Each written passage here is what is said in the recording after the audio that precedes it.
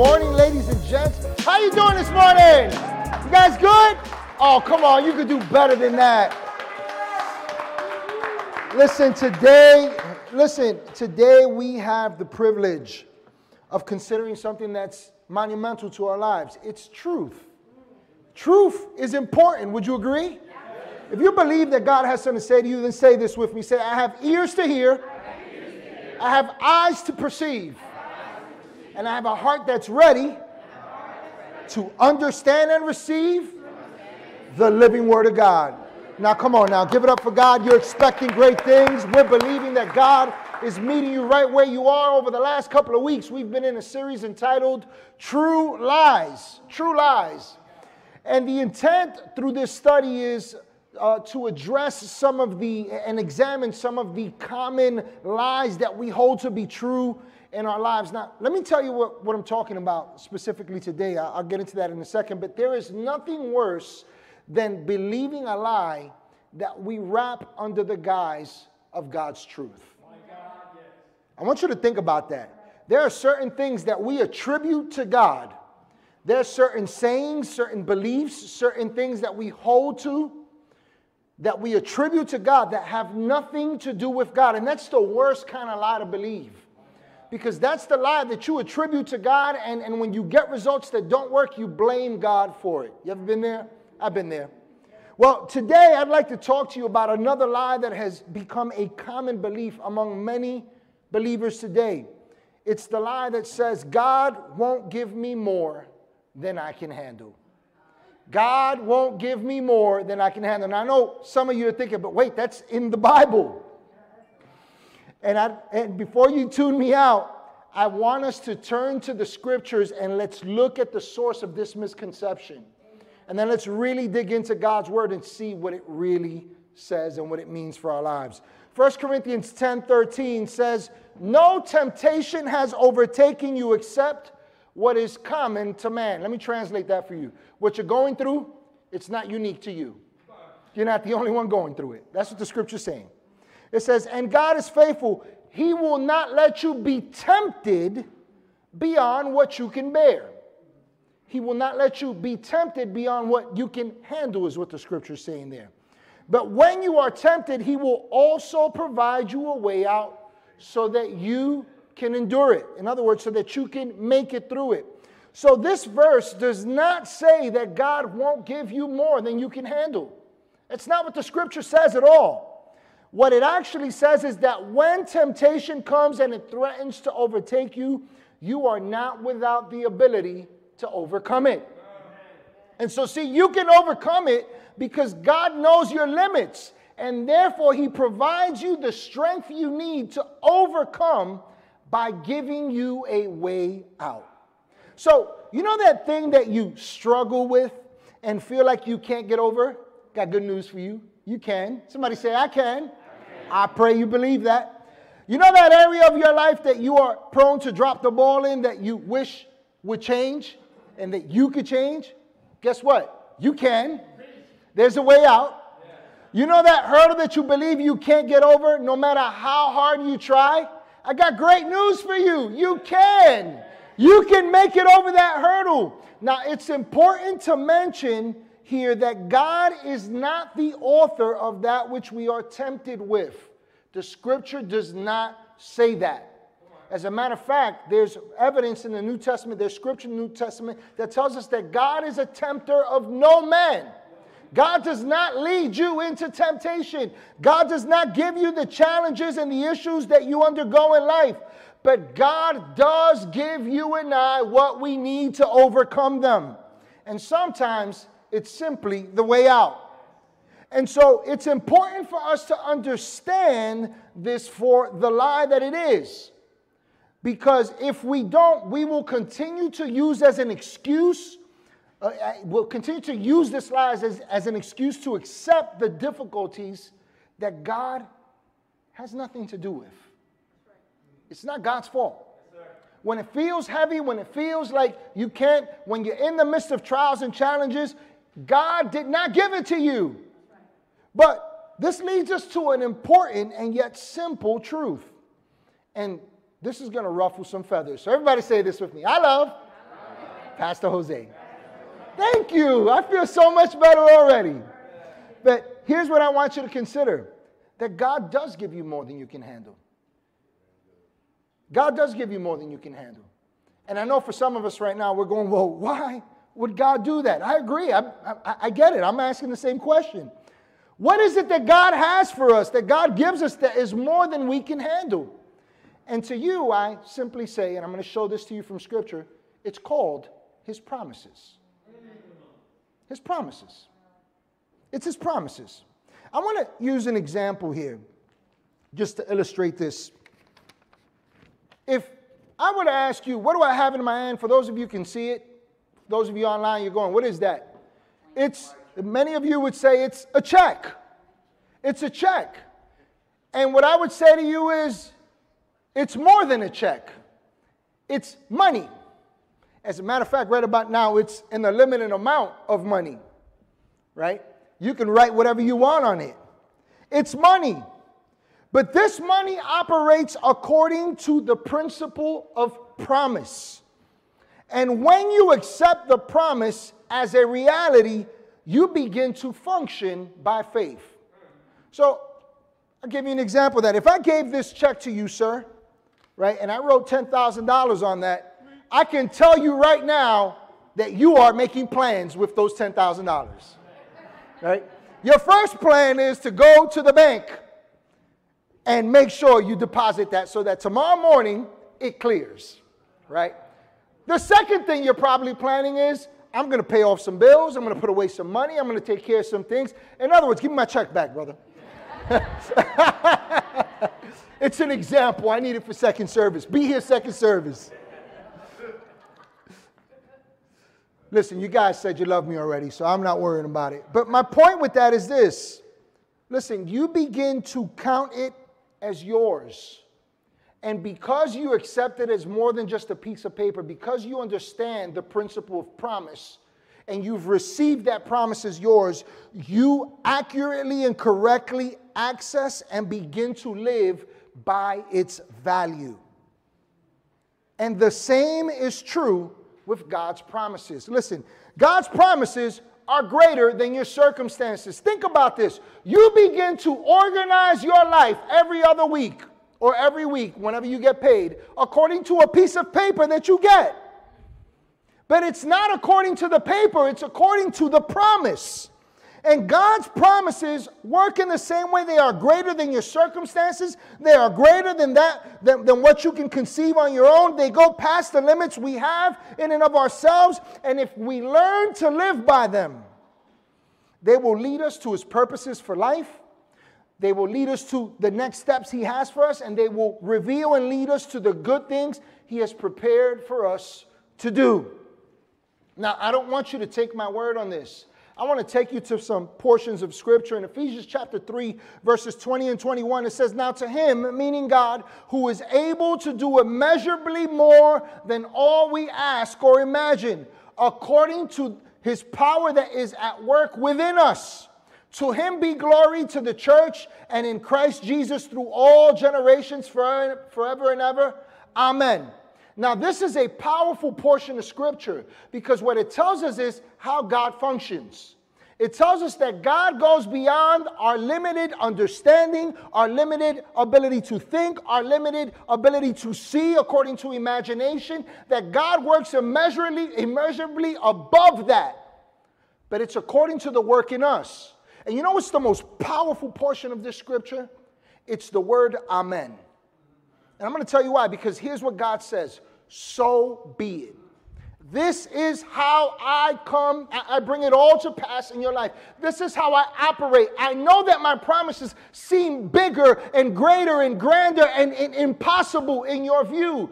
But because I have decreed it and I have declared it and you agree with my word and you believe it and you're functioning according to it, so be it. Amen. Now, about 3 of you got that and said, amen. But here's what God says. He says, so be it unto you. So be it.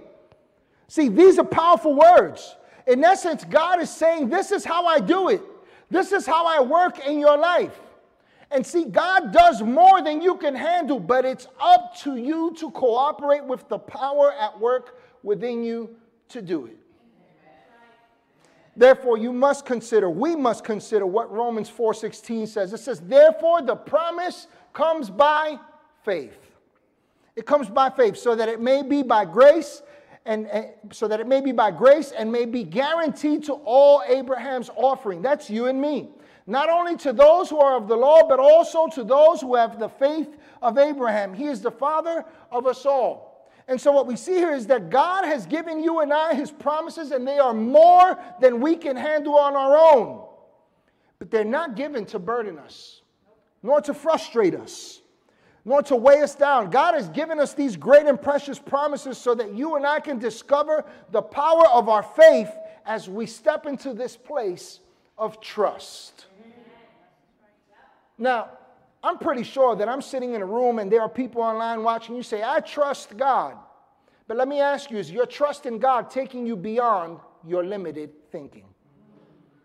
Because if you can fit God and what God has called you into your thought process alone, then guess what? It's not God. It might be good, but it's not God. God works immeasurably above, beyond what you could ask or imagine.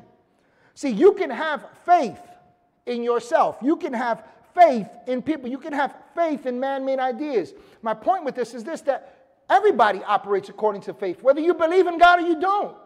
We all believe in something. We all trust in something. We all envision life according to something. And while that may provide you some results, it will not provide you the great promise that your life holds according to the plan that God put in motion before you even thought of. God is that good that before you could even think about the good things he had for you, he already put them there. Listen to Ephesians 2:8-10. It says, for it is by grace that you have been saved. It is by God's favor alone that you have been saved through faith. And this is not of yourselves. See, it's not about me. It's not about you. It's not about us. It's not what we do for God. It is the gift of God. Watch this. Not by works, so that no one can boast. For we are God's handiwork. That's the word masterpiece there in the Greek. Created in Christ Jesus, watch this, to do good works. You were created to get great results, which God prepared in advance for us to do. So faith is our gift from God to step into the realm of life where we can't, but God can. And that's the invitation, that's the opportunity that you and I have on a daily basis. Even right now, this faith in God should be driving you to better things because it's building you, because it's creating in you an expectation that God can do what he says, even though you can't understand it on your own. Listen, the results of faith in God are phenomenal. They lead us to what the scriptures call good works. But let me tell you what those words, good works, are. They're a combination of two Greek words that make up the word agathos. And that Greek word means useful. It means good. It means pleasant. It means joyful. It means happy. It means excellent. Listen, it means distinguishable results. And so these were prepared beforehand for you and I. There is something that God has that does not fit the mold of what you think, of what people tell you, of what you've learned in school, of what this world offers you. It goes way beyond that. The question is, are you thinking that way? Are you stepping out to that extent? You know, it's like football. Anybody like football? Yeah. Right? Okay, it's a bunch of guys. What is it? Women don't like football these days? What's wrong with football? Listen, you know what's interesting about football? When the quarterback throws the ball, he doesn't throw it where you are. He throws it where he wants you to catch it. And that's the same way that God's promises work. God has given us these great and precious promises. He's saying, go for it. But for some of us, here's what we're doing. We're saying, I'm right here. And he's going, no, the promise is over there. You just got to go receive it. You just got to step out. See, God has given you and I more than we can handle. And I'm going to tell you why. Because if you and I could handle it on our own, we wouldn't need him. We wouldn't need him. We wouldn't need him, and we certainly wouldn't be living according to his promises and the guarantees that it gives us for life. And so the Bible records a moment in history in the life of 3 Hebrew men who faced a critical point in their walk with God. Their names were Shadrach, Meshach, and Abednego, right? And these young men were part of the captivity that fell under Babylon after Israel had been conquered. And in spite of this, God made a way for these men to be in the trusted council, the royal court of the Babylonian king, a guy named Nebuchadnezzar. And so these guys had influence in the kingdom. And most likely they served as a great symbol of hope to the people of Israel while in captivity. You got to understand this. They were slaves. They were conquered people who went from slavehood to the palace.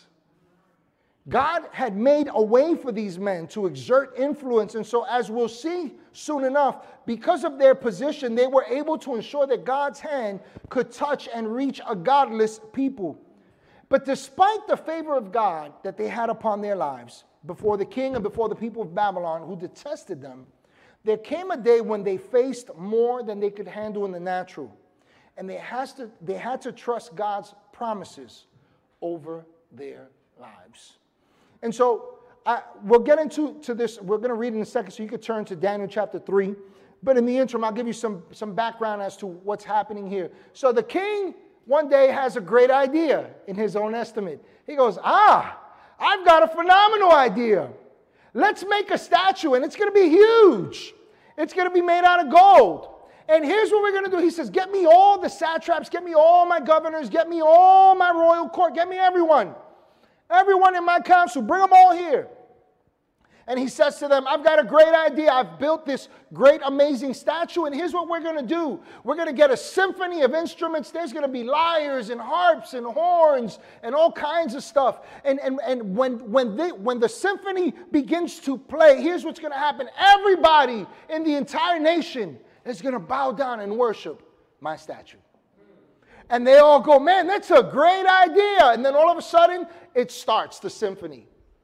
And they announced this to all the kingdom. And here's the thing, the kingdom wasn't just in Babylon, it was in all the nations. And so when the announcement comes, they say, attention all nations. When you hear this symphony, bow down and worship the king's statue. And you know, we're going to pray to this statue and no one else. And whoever decides that they will not bow down or pray to this statue, we're going to throw them in a fire. We're going to throw them in a furnace. And so when the symphony plays, everybody drops. And the Bible says that at that moment, the king's astrologers come to him and say, oh, King Nebuchadnezzar, hey, I got to tell you what happened. You know that decree that you issued? When it went out, everybody fell down. But these Hebrew guys right here who were standing next to us. And the Bible says that the king was distressed by this situation. Now, it's important to understand that this is a grave problem for these men because they were devout servants of God who now faced the mounting pressure to bow down not only to this statue, but to the popular opinion dictated by the people around them. And it's important to mention that God did not lead them into this situation. God didn't do that. He didn't orchestrate this moment as a means to test them or teach them anything. So let's see what happened in Daniel chapter 3, verse 13. It says, furious with rage, Nebuchadnezzar summoned Shadrach, Meshach, and Abednego. And so these men were brought before the king. And Nebuchadnezzar said to them, is it true, Shadrach, Meshach, and Abednego, that you do not serve my gods or worship the image of gold that I have set up? And now when you hear the sound of the horn, the flute, the zither, the lyre, the harp, the pipe, and all kinds of music, if you are ready to fall down and worship the image I made, very good. But if you do not worship it, you will be thrown immediately into a blazing furnace. And then what God will be able to rescue you from my hand? Shadrach, Meshach, and Abednego replied to him, King Nebuchadnezzar, we do not need to defend ourselves before you in this matter. if we are thrown into the blazing furnace, the God we serve is able to deliver us from it. So watch this. They're saying two things. They're saying God can do it, but then watch where they go from this point. It says, and he will deliver us from your majesty's hand. They believe that God is that good, that they're not moved by this furnace, right? And so it goes on to say, but even if he does not, and there's not doubt there, they're just simply saying, listen, whether it happens or it doesn't, we've made our decision about God. And so they say, but even if he does not, we want you to know, your majesty, that we will not serve your gods or worship the image of gold that you have set up. And then Nebuchadnezzar was furious with Shadrach, Meshach, and Abednego. And his attitude toward them changed, and he ordered the furnace heated 7 times hotter than usual. And he commanded some of the strongest soldiers in his army to tie up Shadrach, Meshach, and Abednego and throw them into the blazing furnace. And so these men, wearing their robes, trousers, turbans, and other clothes, were bound and thrown into the blazing furnace.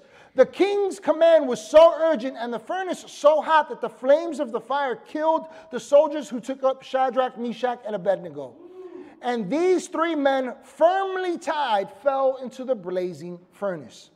Then King Nebuchadnezzar leaped to his feet in amazement and asked his advisors, weren't there 3 men that we tied up and threw into the fire? They replied, certainly, your majesty. And he said, look, I see 4 men walking around in the fire, unbound and unharmed, and the 4th looks like the son of the gods. Nebuchadnezzar then approached the opening of the blazing furnace and shouted, Shadrach, Meshach, Abednego, servants of the Most High God, come out, come here. You see how the king's opinion changed all of a sudden? So Shadrach, Meshach, and Abednego came out of the fire. Somebody needs to hear that. And the satraps, the prefects, the governors, and the royal advisors crowded around them. And they saw that the fire had not harmed their bodies, nor was a hair of their heads singed.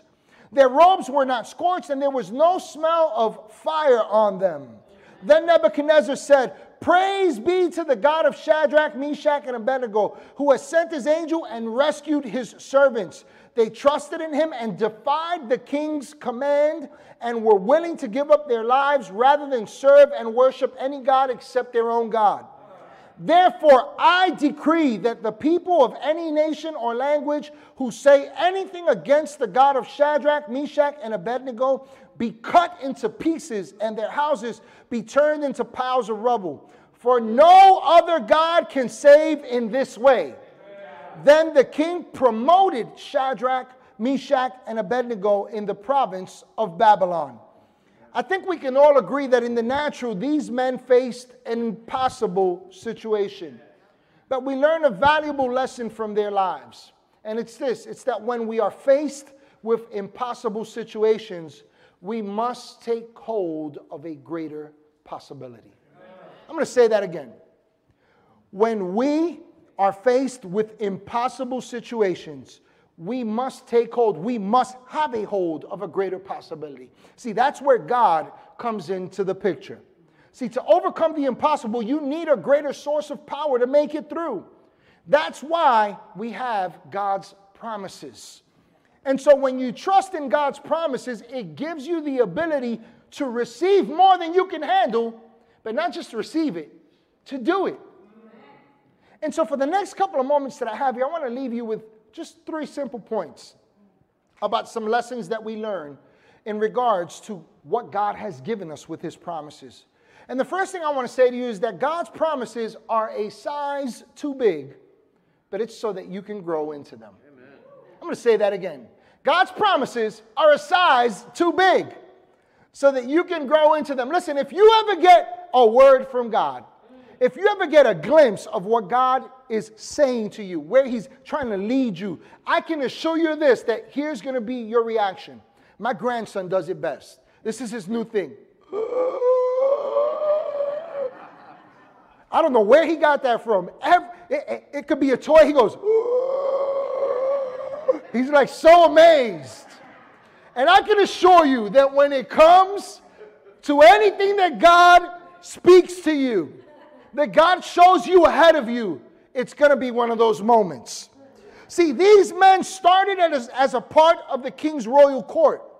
But notice at the end of this circumstance that they were promoted to greater authority than all the Babylonians among them.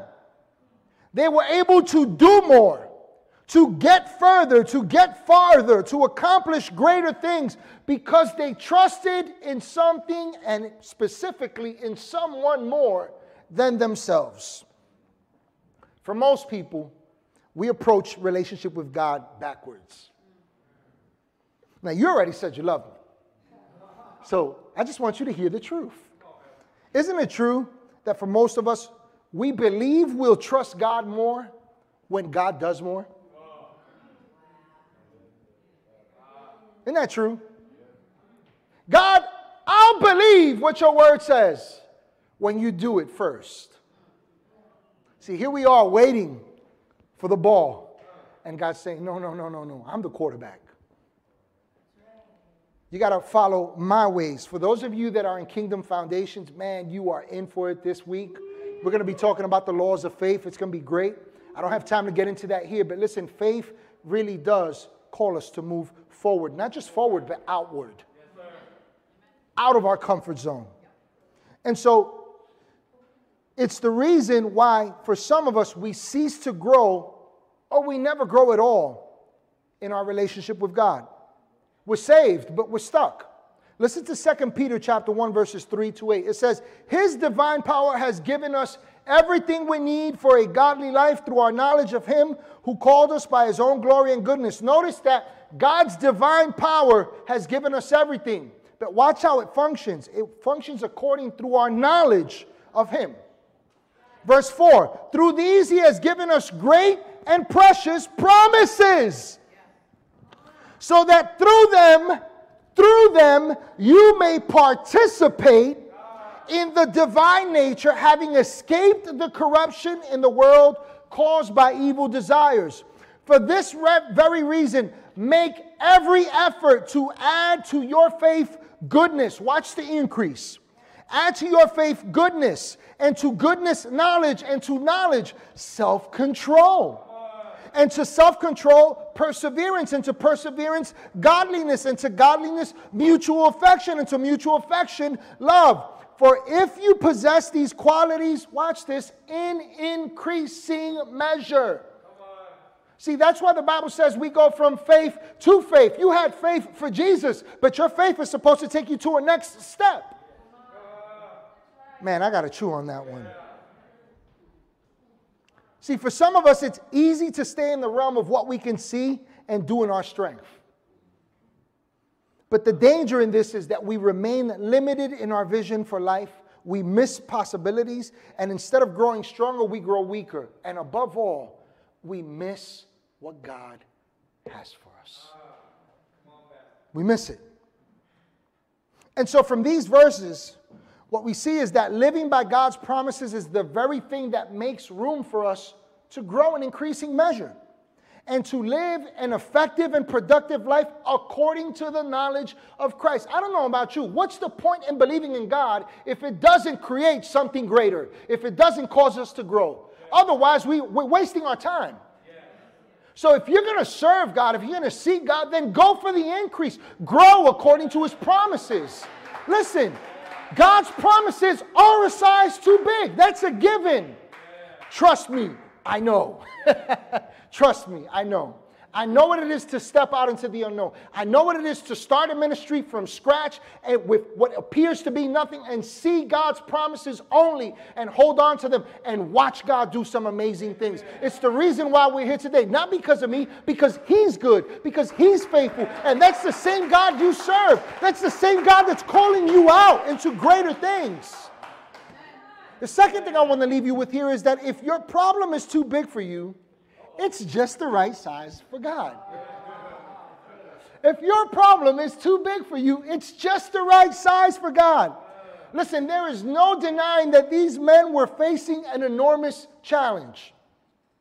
An enormous challenge. I remember one time sitting in a diner with some guys, this was a few years ago, and for whatever reason, we ended up talking about the end times. It was something that kind of came up, and they were talking about, how in the end times there'll be persecutions and all these things. And I remember asking the question, if it came to dying for what you believe, are you ready? And what shocked me was, and this is a good friend of mine, but he said was, I don't know that I could do that. I don't know that I could do that. I don't know that I could do that. Listen, that's the situation that these men were in. Can I say this to you in love? You need to know what you would do in that situation. Your faith needs to be that resolved. See, because without that kind of faith, you can't even begin to trust God. That's the truth. We can't even begin to trust God if we don't have a faith that's resolved on who God is in our lives.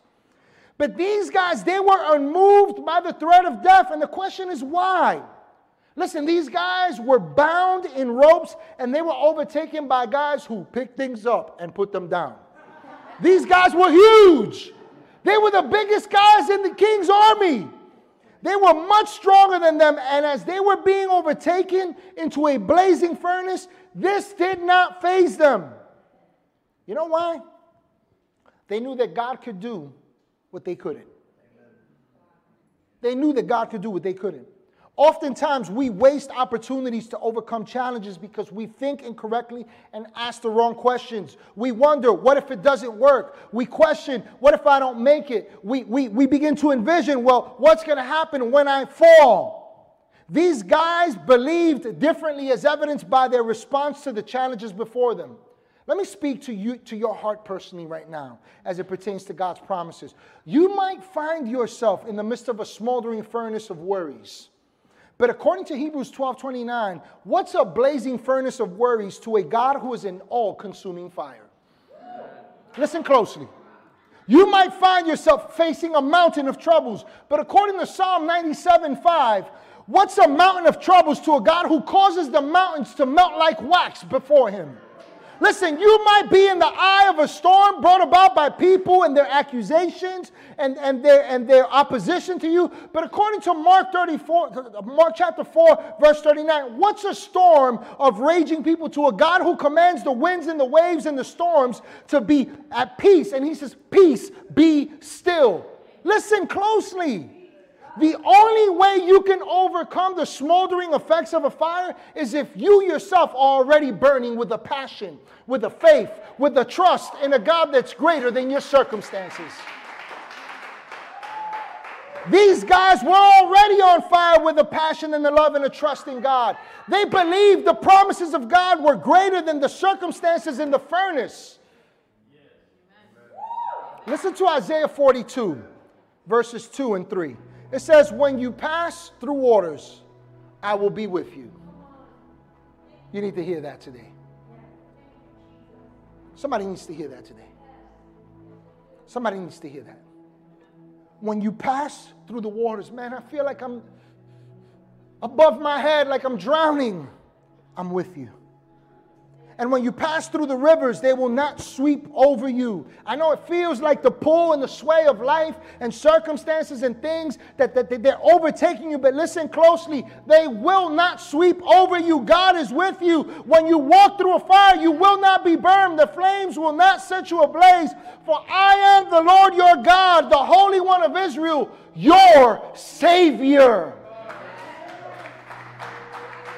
You cannot afford to let the flame of your faith go out, because it gives you the ability to take on more than you can handle as you keep your trust in God and hold to His promises. I'm going to say this to you. Go get yourself a promise. Go get yourself a promise. Stop waiting for somebody to tell you what God's promises are. The scriptures say that He has given us His great and precious promises, but it's according to the knowledge that you intake, that you partake of, that you begin to participate in. Listen, when you begin to take a hold of God's promises, it's not just something you can regurgitate. You see yourself in it. It's no longer Joshua facing a wall and having to overcome a great enemy. It's you standing there and watching God bring down the walls of your challenges in your life.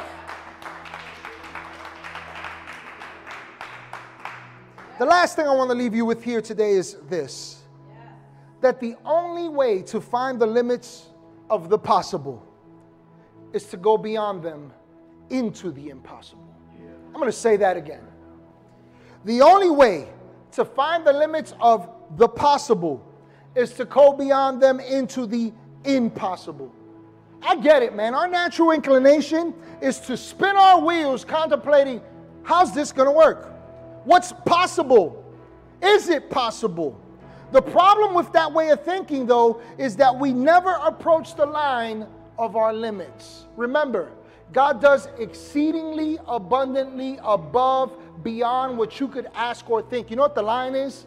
Here's what we envision, and God says, come closer to that line. You see that edge? Now look up at me. Listen closely. Listen closely.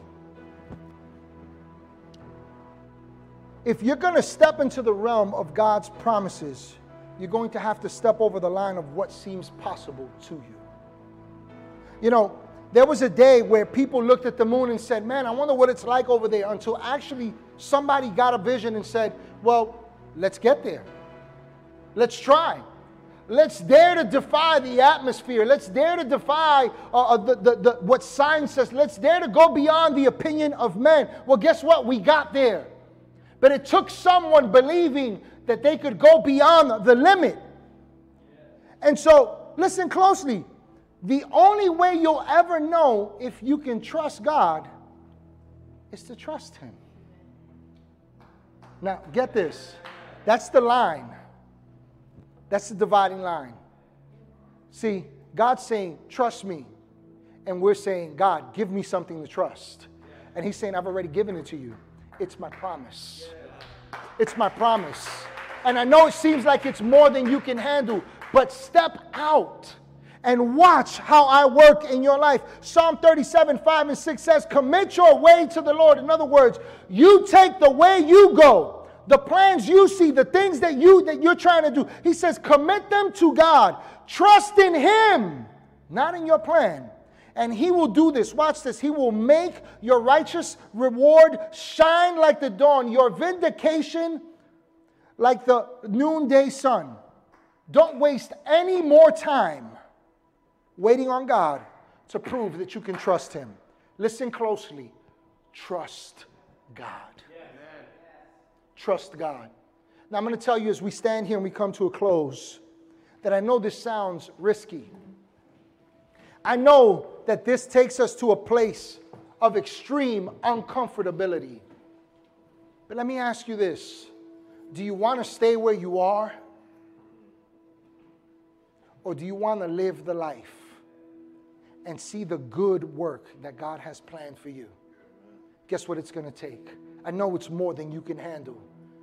But that's good news, because it takes you to the place where we all need to remain. God, I need you. And God, I trust you. Trust Him today. Now, today, here's what's going to happen. We're going to leave here. We're going to leave here. But I want you to consider that what we've listened to today is not my opinion on anything. It's God's Word. And for some of you, you know what God's speaking to you about. You know what God's calling you to. And you're still looking to people. And you're still waiting on somebody to do something for you or to co-sign or confirm what God has already spoken to you. You're trusting people. You're not trusting God. And here's what God says. Step out and watch the immeasurably great power, the release of all that I've called you to begin to come to pass. Take a step. Cross the line. Trust God. Amen. Father, today we declare with our hearts. We go past our thinking, past our minds. Lord, we say we trust you. God, today we dare to imagine, to envision, to dream, to call out things that seem greater, that go past what's possible, and people look at us and they say, you're crazy. Today, Lord, we burn hotter than the flames of circumstances because we believe in you and we dare to step out. Now, it's very possible that there's someone here today, and the greatest challenge that you faced so far is trusting God. It's not just trusting God, but it's believing that He is your God. And today you find yourself in this place where you realize, man, I've been living out of this box and it's been comfortable, but there's limits here. There's a whole world outside of there. A whole realm of possibilities. A whole realm of healing and restoration and redemption and change and newness for life. And God's inviting you to step out, to come out of that place and watch Him do great things. If you believe that God's calling you today, then here's what you need to know. That before you ever could step out the box, God stepped out the box and became a man. And the reason why He became a man was to pay the price for sin, the very thing that kept us bound, that kept us in the box. And the reason why He did that was because you and I couldn't break out the box on our own. And so He says, I'm going to come to be just like one of them. And I'm going to break the box for them. I'm going to pay the penalty of sin. I'm going to die the death of a sinner. But I'm going to raise up in newness of life so that they too can rise up in my triumph. If you believe that today with us, then pray this with us as we come to a close. Say, Jesus, I believe you are the Son of God. I believe you died and you rose again.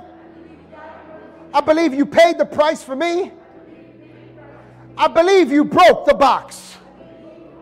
Today I declare with confidence that you are my Lord, that you are my Savior, that you are my God, and that I can step into greater things from this point forward. If you believe that with us, we're celebrating the goodness of God in your life. Don't leave here without telling somebody your decision. Go ahead and message us online. Father, we thank you for your word. We thank you for Jesus. And we thank you for an immeasurably, exceedingly, abundantly, great life according to your promises, which we take hold of. In Jesus' name, amen. Amen. God bless you. We'll see you again next Sunday. Thank you for joining with us. Hey everybody, thank you so much for joining us here at Church at the Bridge today. I pray that you had a personal encounter with God, that He spoke to you powerfully, and that He met you at your place of need with this message. I also want to encourage you to go ahead and subscribe to our YouTube page. By doing so, you'll be able to check out past messages, past events that we've done. You'll also be able to see what's happening now and those things that are to come. And lastly, I'd like to invite you to join with us in all that God is doing with your giving. Feel free to do so on our website. Again, thank you again for joining us, and I can't wait to connect with you next week.